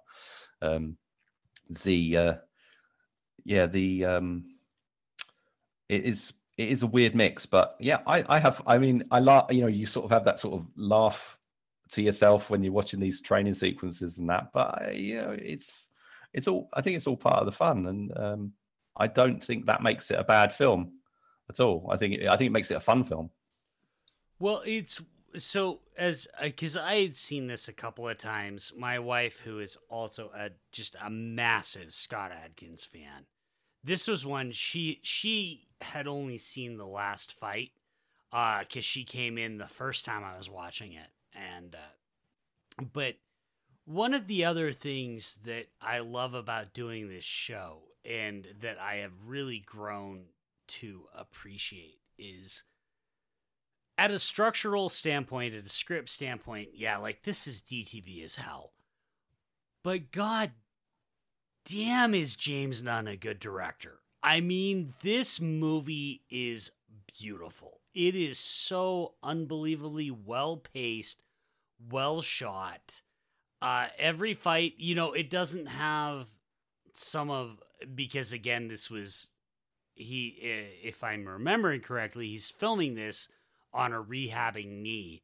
So it doesn't have a lot of his acrobatic stuff, but that's also fine because that wouldn't fit in this movie. No. Right? Yeah. Like, this is a brawler movie. And the way Nunn shoots the fights, especially that last fight with the fences all around and the rain and everything, it's so well shot, and you give the cheesy, and I mean that in the best possible way, the cheesy buildup of the revenge movie coupled with the sports movie, coupled with the romance, coupled with the like best friends coming back together even though they've gone separate. With the John Woo best friends have gone separate ways, but they're coming back together. There is just so much in this movie that has no business working. Richard, this movie should be one of the most unwatchable fucking movies you and I have ever watched. And yet somehow Nunn manages to pull it all together in a way that not only is it watchable, it's delightful. It's really a lot of fun and really enjoyable. And that is a serious friggin' accomplishment. Especially as it's not a genre, it's not a style of film that was being done, or not being done, but not being done at this level. Let's say, I think it stands out. It's a good example of the genre. I mean, talking about the development and the growth of British action with films by like Ross Boyask and Chi Kyung Chung, I think, Underground with Mark Strange, which I think come out as, it's a couple of different titles, but a lot of these films don't get that well released, and they don't, they're good. They show they highlight performers and stuff, but they don't overall satisfy, let's say. This, I think, works as a film, regardless of whether you're watching it for the martial arts action or not. I think the story, as you say, the story is well told. It's well shot. It's engaging. I feel a little bit disappointed at the end. I think that it's a bit too. I would have liked something a bit grander in scale, because I think something like even like the opening fight scene feels like there's more. There's the set and everything in the location that feels a bit more engaging than the final fight. But I guess that's what it would be. I mean, even I'll be honest, like when they're fighting with all the skips around, when they first discover the fight's happening and they first get involved in it, I think that had a much better feeling of scale than the climax. I liked. I like the showdown with Mason. I thought that was great, but the fences in a field thing was, for me, it was a bit anticlimactic in terms of a location. Yeah, I think that's fair. Certainly the scene that I remember the most is when they're fighting. I don't even remember what firm they're fighting, But GSE basically gets their ass kicked, and we get this shot of Scott, and he's bleeding from his nose, and he's like, "We're not fucking done. Are we fucking done? We're not fucking done." And that is certainly more memorable than I think a lot of what we get in the climax of the movie. But nonetheless, you mentioned Ross, and Ross is a friend of the show. I love Ross. I will talk about I Am Vengeance and I Am Vengeance Retaliation until I turn blue in the face. But there is something about James Nunn. His eye is really just, he made a couple of he made The Marine 5 and 6 and made those movies look beautiful. Like, Nunn is just I think a director that I'm 100% in the bag for. I'm just in the bag for everything he does, because I think the reason this movie is as entertaining and as good as it is isn't even the cast, as much as I love Scott, as much as I love Joey Ansa. It's James Nunn. He just brings his A game to this movie and makes Green Street 3, a movie that has no business being as good as it is, a very, very good direct-to-video movie.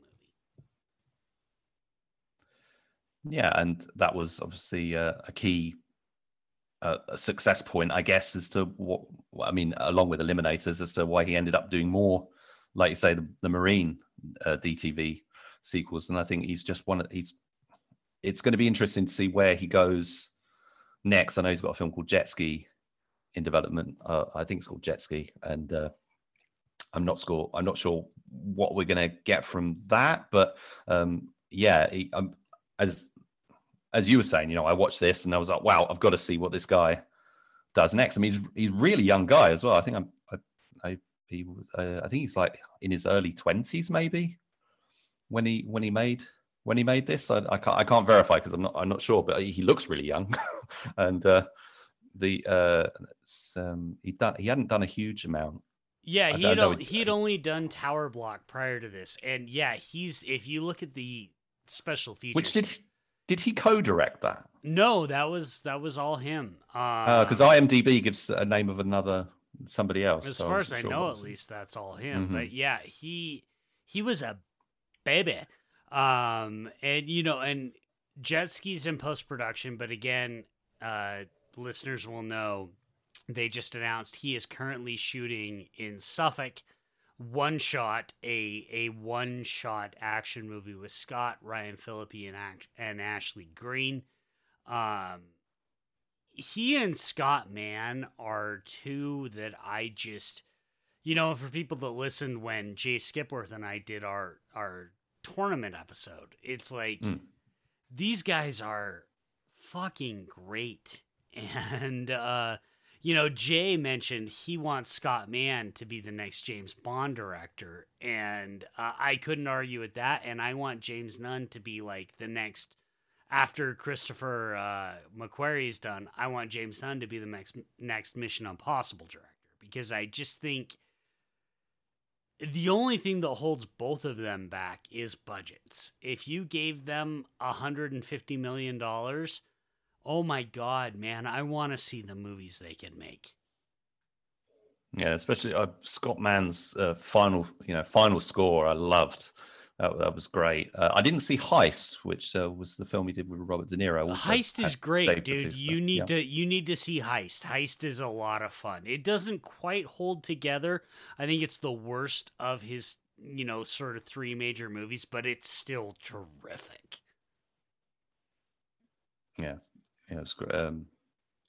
It's definitely, there's a fantastic talent, in front of behind the camera, and it's great that Scott is working, starting with Green Street, that he was able to, work more, because Green Street 3 there's a through line from that to so many to all the other stuff that he's done. Well, not all the other, but like he did Eliminators, which unfortunately he had to put on an American accent for, but it was another film shot, around London, like Green Street 3. It's got a very, very much a sense of the location.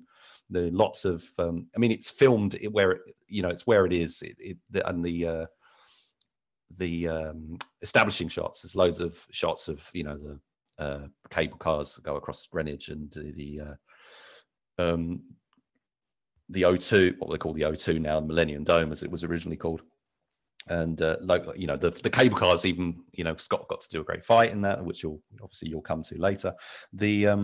But he did what was the Accident Man. He ultimately ended up doing his passion project with Jesse over here, and Avengement, again, another big step forward, another British gangster kind of movie, completely different to Green Street 3. I mean, sit someone down and put Green Street 3 and Avengement on, you're going to show this guy's range, and you're going to enjoy the range of the British gangster movie as well. You've got the hardened criminal type tale on one side, and the sort of the hooligan tales on the left. Both obviously involve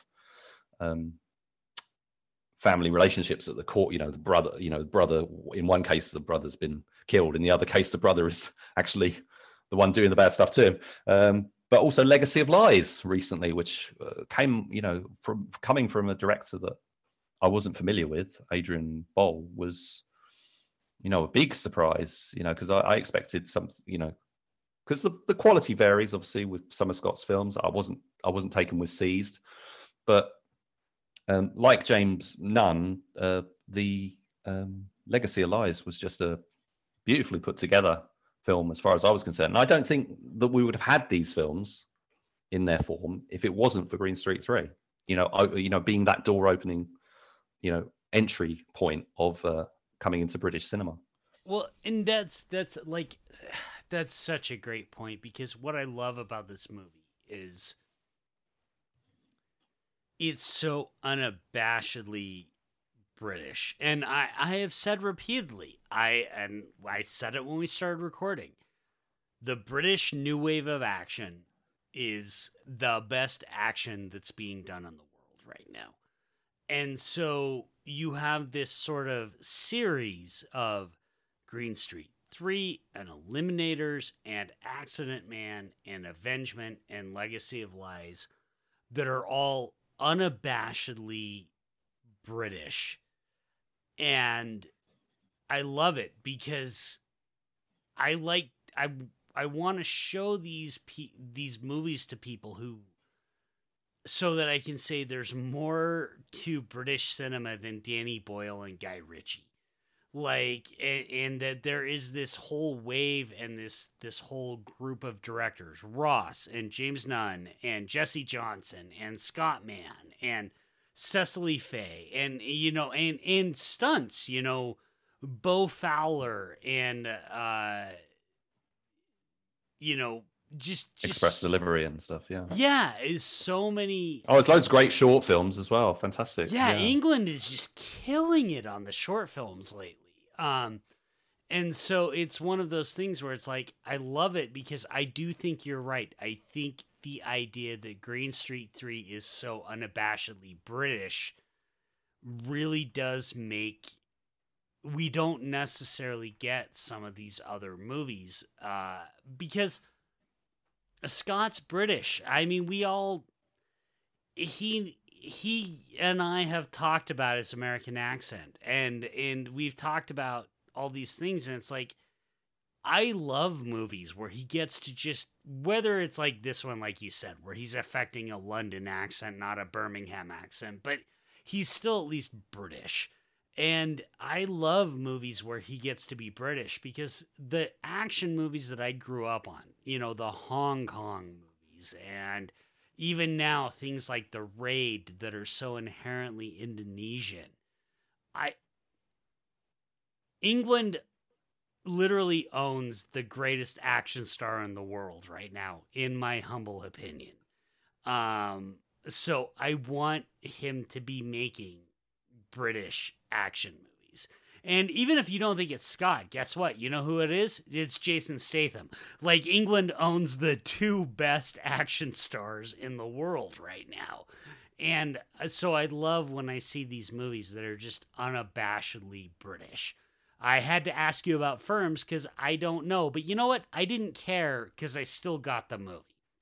I was like, okay, these are guys that support these soccer teams. And now they have these organized fights. It didn't make the movie any less fun for me. I just wanted to ask you because you're the first British person other than Scott I've had on the show. So I wanted to ask. Yeah, and and as I was saying, you know, the fact that, you know, making Green Street a British film, and yeah, it is. It's a point of pride, as you know, as he's one of ours. You know, it's exciting to see him being able to be a British personality, to be a British action star, and not have to, you know, try to come across as an American action star or something, which was, you know, how he's generally, I think, you know, the impression they were trying to market him as, you know, which was something Gary Daniels never had to do, which was, you know, it's so exciting, whatever reason, I don't know. As far as I know, Gary Daniels, who in all his many films, has never played any, you know, has never done an accent other than his own. But it, you know, again, marketplace is different and stuff, so maybe that's why they felt that, you know, and point of, you know, from an acting standpoint, you know, I'm sure Scott's keen to play, you know, people from different, you know, from different countries and stuff, and but yeah, it's that was exciting because, you know, for a long time we'd had Gary Daniels and he kind of disappeared a bit. You know, he came back a bit in the 2010s more, but we hadn't had a British action hero, you know, being proper British action hero, you know, apart from Jason Statham obviously started out again. They were sort of pushing him with an American accent, but by the time Transporter 2 came round, he was allowed to just do his own thing, which was great. So yeah, Jason Statham and Scott Adkins, very exciting for me personally, as a fan of action movies and as someone who wants to encourage someone, you know, be excited about, someone from our own country and doing really well. And the same as, you know, I see the same thing with like Ross Boyask, you know, with funnily enough, Vengeance is, or I Am Vengeance, also has the coming back to, not his brother, but coming back to sort of find out what happened. Coming back to again, but which also nodded to Get Carter. I know that's where he got that from as well. But you know, all these films sort of getting more on the world stage, really, you know, and then Scott Adkins, you know, getting the, you know, Triple Threat, for example, you know, being a part of this massive ensemble, you know, gets to be a hugely high profile film that, you know, is probably, a lot of people are probably drawn to that for Scott Adkins' role in it as much as for any of the other guys. And it's a huge cast and a good villain role for him. And I haven't seen Ip Man 4, but obviously that was another, you know, great, exciting development to happen. But yeah, I think we're really, you know, as obviously your great podcast testifies, we're very lucky to have Scott and to have him have, you know, the passion and drive that he's had to make all these films, which, you know, as with all, you know, performers, you know, requires a hell of a lot. And it's, you know, when we look at the you know, the Boyka films and stuff, especially what they were able to accomplish, you know, when Scott was massive, when his muscles were huge and stuff in some of those films, you know, the commitment and that he's growing as an actor as much as, you know, as much as we say like Jean-Claude Van Damme has.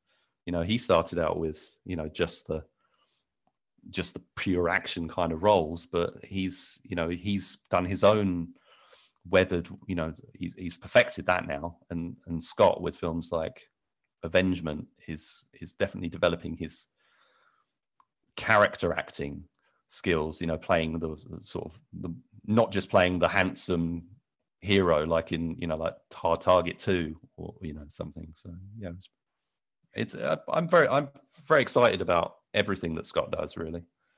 Well, and that's what I'm saying, man. It's not just Scott, but I just think there's a lot of talent in your country right now, Richard, for action. There is, the stunt teams are insane. The actors are insane. The directors are insane. There is, I'm feeling like, and that's why I've thrown that gauntlet down so much, because you know what? In 10 years, I want to be able to say, I fucking told you so. You know, I want to be the guy that can say, I was there at the beginning. I watched James Nunn and Jesse V. Johnson and Scott Mann and Ross Boyask and Cecily Faye and Scott Adkins and Beau Fowler, and you know, all these people just come up and really own. You know, I remember I was actually just talking to somebody, and I feel bad. I never like to be negative on this show, but I was just talking to somebody the other day. I sent them a link for Fatal Deviation, you know, Ireland's first martial arts film, which is basically the Room of martial arts films. And thinking about that versus Ross's, you know, 10 Dead Men, and how much talent is on display in Ross's first movies versus Fatal Deviation, which I don't know if you like that movie, but I am not a fan. And just I haven't seen it yet, but I do think it's interesting. The guy who was the lead in it, James Bennett, James Bennett. He's gone on to have a pretty successful career in, you know, I don't know if it's on the back of the sort of notoriety of that film, but he was in Steven Seagal's film Attrition a couple of years ago, and he's turned up in a few other places. The one thing I will say about Fatal Deviation is Seized. He was in Seized with Scott Adkins. Of course he was. Yeah, the talent of the martial artists is not in doubt. The talent of the filmmakers is something else. But you know, Ross, like Left 4 Dead, 10 Dead Men, you know, you look at Scott Mann doing The Tournament. Oh my God. Like, there's just, I am envious of you living in a country that is really on the cusp of just blowing up. I mean, just absolutely, and it may not, I can't predict things, but I will be very sad if English action doesn't just explode in the next few years. Because the other thing is, you know, Scott is not young anymore. He's my age. But there's got to be a lot of kids in London and Birmingham and Suffolk and wherever who are growing up on Scott Adkins movies the way I grew up on Jean-Claude Van Damme movies, and are killing themselves right now to do kicks and flips and all of those things. And so it's a snowball effect that is going to be rolling. And I really do legitimately believe that England is going to be the action capital of the world for a while. I don't think that's going to go away anytime soon. Well, I don't know. I mean, 8711, Eric Jacobus, and, you know, there's America's still very much the dominant action force. I think. I don't know. I think we're doing well. We're lucky. We're great. We've got things like the Fighting Spirit Film Festival where we can actually go and, you know, see some of these films and you know, meet some of the people who've made them. You know, for example, Scott Adkins I met at the Fighting Spirit a couple of years ago now. You should definitely come over for that, by the way, in the if you ever can. It's a great event. I absolutely 100% want to come to Fighting Spirit. I mean, that's well, and that's actually one of the reasons that I'm saying that, because you mentioned 87. You're right. We have 87-11. I'm going to put a feather in my cap as an American. We do have 87-11. But you know who just joined 87-11? Real Deal Action, who I was talking about earlier. So it's not so much like 87-11 is inherently homegrown. Eric, I love Eric. I love Dennis. I love all the stunt people. But Eric's now doing mocap, for video games. And so I'm not so sure that they're necessarily going to be in the game the way that some of these other folks are. But either way. No, I think you're right. I think for the most part, it's your Keanu Reeves and your Charlize Theron kind of approach of training up, actors to do the action, which is what way a lot of it's done. A lot of it has been done in the past. And, even though you got some new practitioners themselves, Wesley Snipes, but the sort of, I think that's one of I don't know why Scott Adkins is not breaking out in. Well, I think I do know. I think he's been pigeonholed. I don't think it's like, in Criminal, he's got that supporting role or whatever, and a few other things that he's turned up in. He hasn't had he's not able to get out of where he is to the big leagues, to be Jason Statham, because I think that they look at him as, a cult figure, not a guy with mainstream potential. And I hope that changes. That would be amazing to see him, that was what, seeing like Expendables 2 was, great seeing him turn up in that, in the same way that it was great seeing Gary Daniels turn up in the first one. Yep. But it's not good. There's a perception of the certain performers in certain environments, and it's hard to get them into, it very rarely happens. It's more likely to be somebody's plucked from obscurity. Let's say Rain, the Korean singer gets taken and put in Ninja Assassin. I can't see a big Warner Brothers film putting Scott Adkins in the lead, and they should, but I don't think they will. It's a shame. Yeah, perfect example is Sony just announced they're making a Kraven the Hunter, the Spider-Man villain, Kraven the Hunter movie.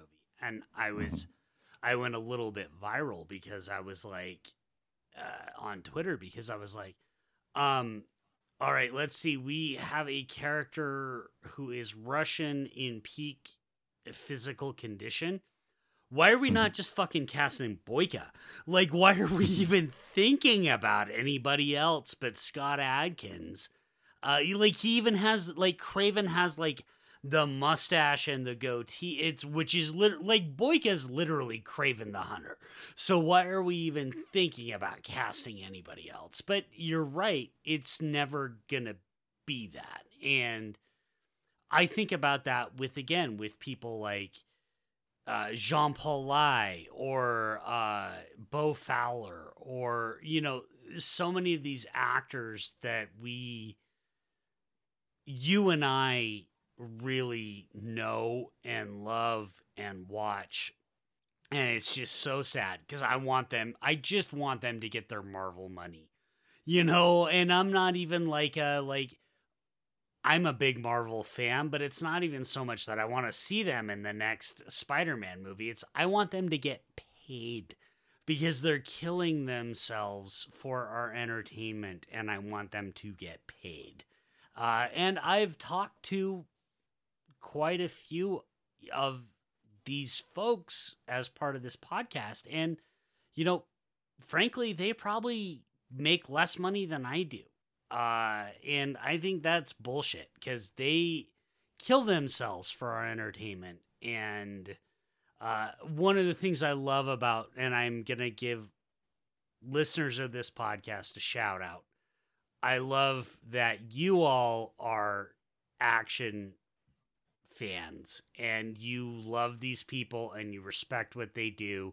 It's why I do not have the biggest podcast in the world, but I have one of the most dedicated audiences in the world because we are all on the same page as far as this stuff goes.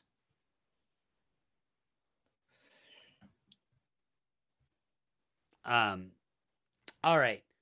Richard, we've been going on for almost 2 hours now, which makes it approximately 2 a.m. in your neck of the woods. 1:15. So I am going to say, let's start wrapping this up. Normally, I will ask guests to give me 3 Adkins recommendations, but we've covered so many of his movies. What I want to do instead is ask you, give me 3 British action movie recommendations. Ooh, well, I Am Vengeance Retaliation is definitely one that people should see. It's low budget, but they've managed to achieve a hell of a lot. It's got excellent choreography, and the cinematography in it is excellent as well. Some really nice, sparse locations. Like warehouse kind of sort of locations, but they just managed to lens them so well. And Katrina Durden and everyone brilliant in that film. Obviously, Vinnie Jones. What else?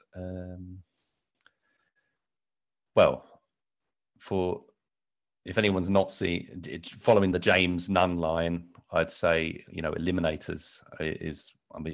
Scott Adkins obviously is associated, but that's something that people must see. I'm not familiar with his marine movies. I've seen one of them. I've seen 5, but I haven't seen 6. I didn't like 5, I'll be honest, but 6 I'm very interested in because I believe it was filmed over here, so that intrigues me. But it was going to have a disc release, and then I think it got pulled, and so it had a digital only, and so I haven't actually caught up with it.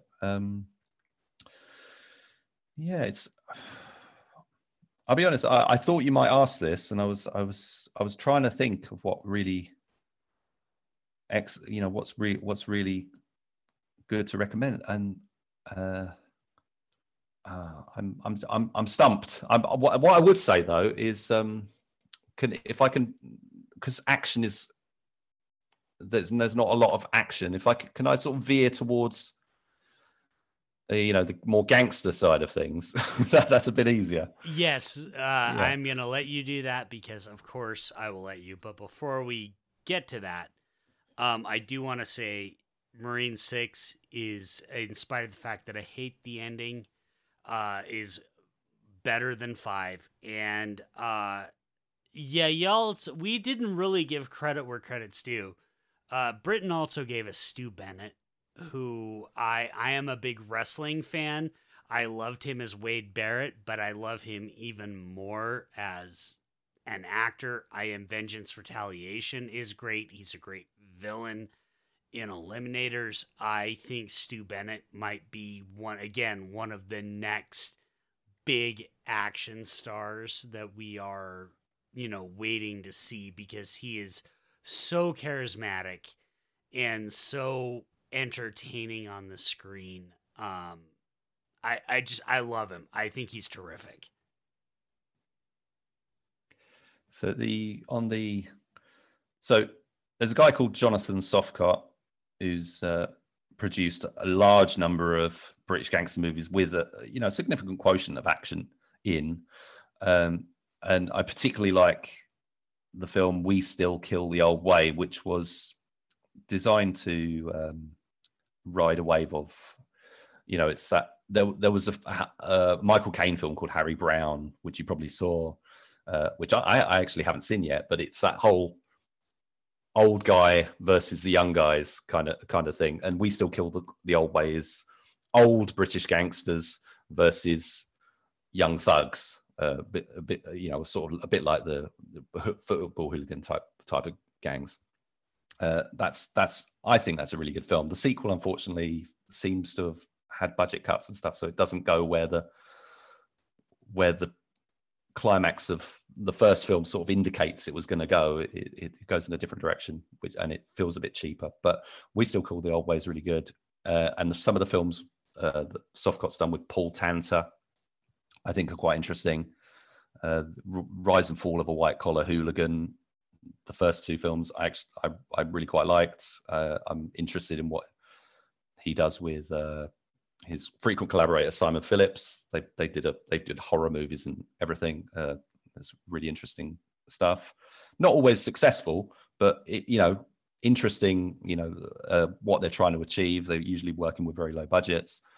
And Jonathan Softcott's got a film called Nemesis coming out, which I'm really interested in seeing. And he's working on a film with Daniel Zerilli as director called Renegades, which is written by a guy I know from the DTV Digest, who came a guy called Tom Jolliffe, great guy.